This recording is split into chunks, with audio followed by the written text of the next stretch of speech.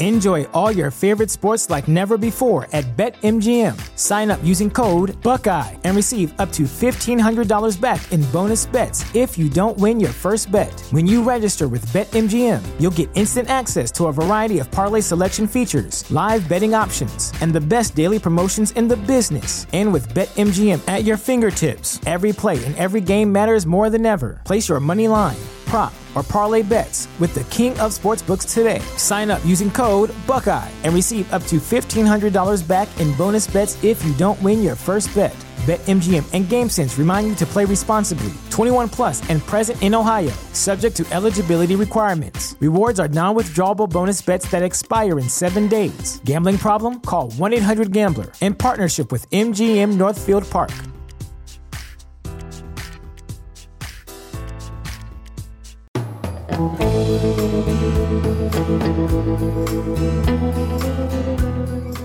The Book of the Dead.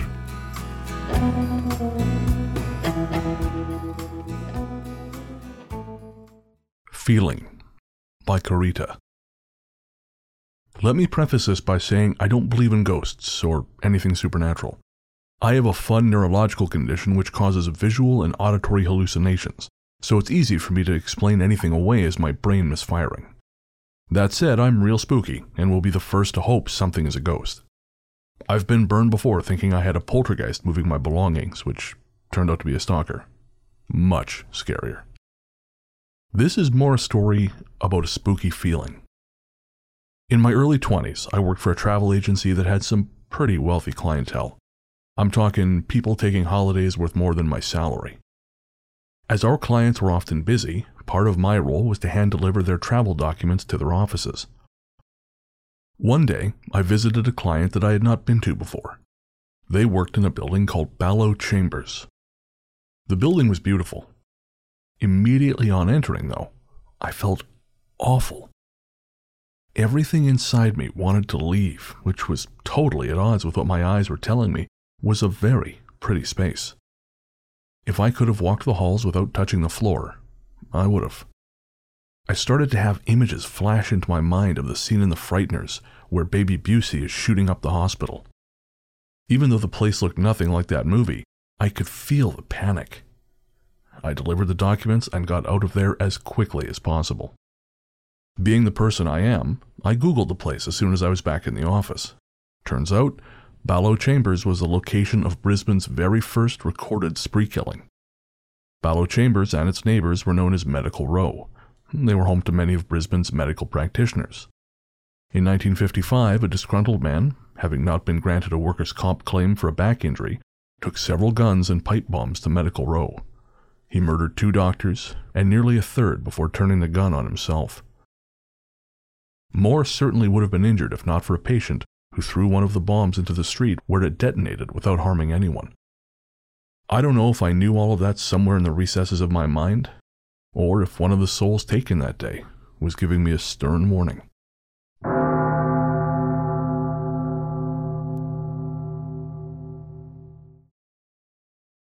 The Rocks, from Reggie. My first story happened right after my great-grandfather passed away. I was about 8 or 9 when this happened. One thing I remember us doing a lot was catching frogs together in a creek right outside his house. I have many fond memories of us doing that, and every time I see a frog, I think of him. He was also a World War II veteran. He was a pilot. He was so impactful on my life that ever since I could remember, I wanted to be in the military because of him, which as soon as I graduated high school, I did. I joined the Army as an armored crewman. I hate flying, so that kept me away from the Air Force. Anyways, right after he passed away, my parents, myself, and my brother, who was 4 and doesn't remember much of my grandfather, were at the house helping get some things in order for my great-grandmother, as we did most weekends up until she passed away. The living room had a door in it that looked out into the backyard that was just off a forest. My great-grandfather loved to keep that door open, and I remember almost every time we went over to visit, my great-grandmother would always complain and want the door closed. So anyways, we went over a couple days after he passed away to pack some stuff up, and my great-grandmother was out with my dad running errands. My mom had me running back and forth, gathering things to put into boxes, and my brother was with her packing. When I was going through the living room, the back door was open. I was confused because I went through the room many times before and it was closed. So I asked my mom if my dad came back, which of course he hadn't, and she said she didn't open it. We brushed it off, not thinking much of it, and the door was open again. Confused, I slowly approached the door, closed it, and locked it this time. I tried opening it, and the thing wouldn't budge. Confident it wouldn't open again, I got back to work. Not even 2 minutes later, I walked back in, and the door was open, and a frog was right in front of the door. All I did was stare at the frog with a big smile on my face and said, "All right, Grandpa, you win." I left the door open and continued back to what I was doing. After that, we had no issues with the door opening on its own. I'd like to think it was my grandpa's way of saying goodbye one last time. As I mentioned, I'm an armored crewman in the CIF. My second story is during a training exercise in Petawawa, Ontario. During a summer, myself and a good friend of mine we'll call Reggie were assigned to a training unit to help train new recruits in the reserves. It was a 4-week course with 2 of those out in the field. On the second week in the field, Reggie and I were assigned to set up an OP, observation post, to watch the course candidates and radio in to the sergeant at the command post. I must add that dotted through training areas on the bases throughout Canada are old cemeteries and ruins from when the land was owned by farmers and small communities before the government purchased it. The federal government maintains the old cemeteries and have them gated off so no one accidentally wanders into them or sets off an explosive around the area. The ruins, however, are totally overgrown, and you can't see them until you're right on top of them. There had been many times vehicles have been off-road and fallen into old basements that aren't marked on the maps. Back to the story. Reggie and I found a good place for our OP in a foundation of what looked like it could have been a barn or a house, and a couple 100 yards away was an old cemetery. Throughout the day, we built up the area so no one could see us when they walked down the road. When night came around, we took turns watching the road, keeping an eye out for the course and the cadets. As you guys have said on your podcast, it was one of those nights that seemed darker than others. When I was watching the road, Reggie was beside me, facing away from the road and looking out into the forest. It had been about 3 hours since we started watching, and as you can imagine, you start to get antsy. Reggie was throwing small rocks into the pitch-black forest out of boredom, and we were making small talk. My dumbass said, "Careful, dude, something might throw a rock back." As soon as I said that, a small rock was thrown from the forest and landed in Reggie's lap. We just looked at each other, eyes wide open and jaws dropping. We had MNVGs with us, monocular night vision goggles, so we turned them on and scanned the forest thinking someone had snuck up on us, which should have been damn near impossible. We couldn't see anyone, and Reggie said, "That just didn't happen." Next thing you know, about 5 pebbles get thrown from the forest. Before we could react, we heard soft mumbles coming from down the road, so we turned and looked. Of course, the voices were coming from the cemetery side of the road, and people on the course were supposed to be coming from the opposite direction. Still in shock from the pebble incident, we looked down the road and couldn't see anything. As we were straining to listen and see where the voices were coming from, we clearly heard someone say, "Hey you," right behind us. When I say behind us, I mean it was almost as if someone was leaning over to speak right in our ears. After that, it was dead silent, and I mean silent, not even wind blowing. We had to spend the rest of the night there. Needless to say, we didn't sleep a wink, and I don't think we spoke a word the rest of the night. As soon as we were told we could leave the position, we left, and quickly. Luckily, the next night we were assigned somewhere else.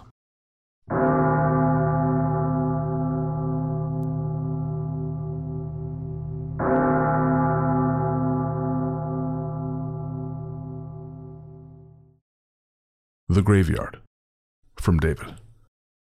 I've had several encounters with things I absolutely just cannot understand or explain.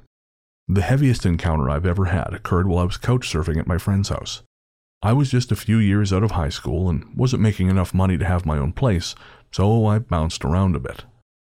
He had a nice big house and had the extra room, so I moved in and settled down. The house sits right across from what happens to be the oldest church in my state. Everything was fine the first few months I lived in the house, although it always felt kind of empty and devoid of atmosphere, if that makes sense. Even when we threw parties, it just kind of felt lonely. After a few months of me living there, two things happened pretty close to each other. My friend left town for school, and renovations started happening on the church. I was allowed to stay in the house, so I took care of the place and had pretty cheap rent. It was a win-win for both of us. About a week after he left, they started work on the building, which included lifting it off its original foundation to do the work. This is when things started happening in the house. Lights would come on or off, I would hear random bumps, none of which really bothered me. But then one night I was standing on the back porch smoking a final cigarette, and I felt something watching from the church. I looked over and heard this horrendous sound come from there. The closest thing I could describe would be the sound metal makes as it's being wrenched apart with the jaws of life. It was unreal. I just kept looking in the direction, and then I saw it. It was either my height, 6'4", maybe slightly taller, thin, and pitch black. I couldn't tell what it was, but I wasn't about to go over and ask. I went right inside and locked the door. A few nights later, things got worse in the house. The bumps started to become bangs. I was the only one in the house, but I would swear someone was stomping around in there. I resorted to watching The Lord of the Rings to help keep me up at night and distract me from the banging. It was so violent I could feel the floors move, as if someone was banging on the floor underneath my bed in the 2-story house.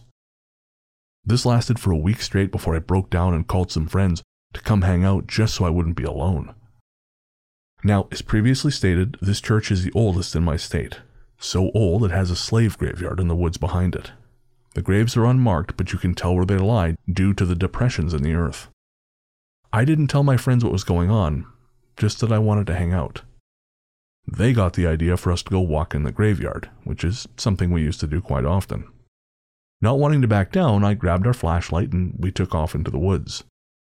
One of my buddies stayed behind because he had just lit a cigarette and didn't want to smoke in the graveyard.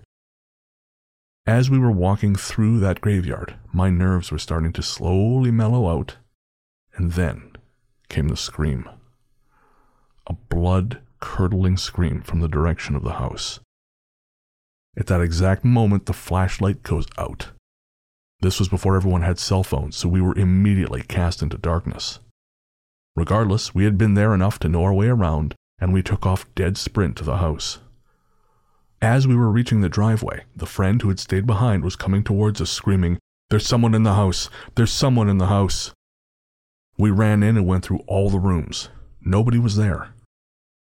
What my friend told me was that as he was smoking, he had turned around and looked back at the house, where he saw an older gentleman in full suit, standing, looking down at him from the window in the attic. It was only then that I told him everything I had been experiencing. The activity started to die down a bit after that. The knocks continued and lights were still coming on and off, but the renovations slowed down and then eventually stopped for a while. The knocks slowly came to a stop as well. My friend returned a month later and still to this day holds that nothing haunted ever occurred in that house. But I was there, and so were my other friends, and we all know what happened, and we know what we saw.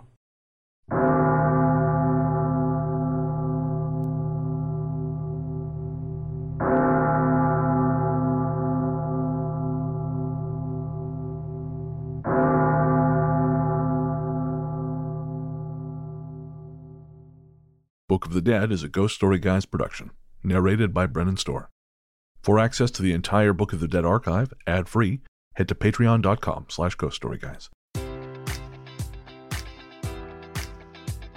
Enjoy all your favorite sports like never before at BetMGM. Sign up using code Buckeye and receive up to $1,500 back in bonus bets if you don't win your first bet. When you register with BetMGM, you'll get instant access to a variety of parlay selection features, live betting options, and the best daily promotions in the business. And with BetMGM at your fingertips, every play and every game matters more than ever. Place your money line, prop, or parlay bets with the king of sportsbooks today. Sign up using code Buckeye and receive up to $1,500 back in bonus bets if you don't win your first bet. BetMGM and GameSense remind you to play responsibly. 21 plus and present in Ohio, subject to eligibility requirements. Rewards are non-withdrawable bonus bets that expire in 7 days. Gambling problem? Call 1-800-GAMBLER in partnership with MGM Northfield Park.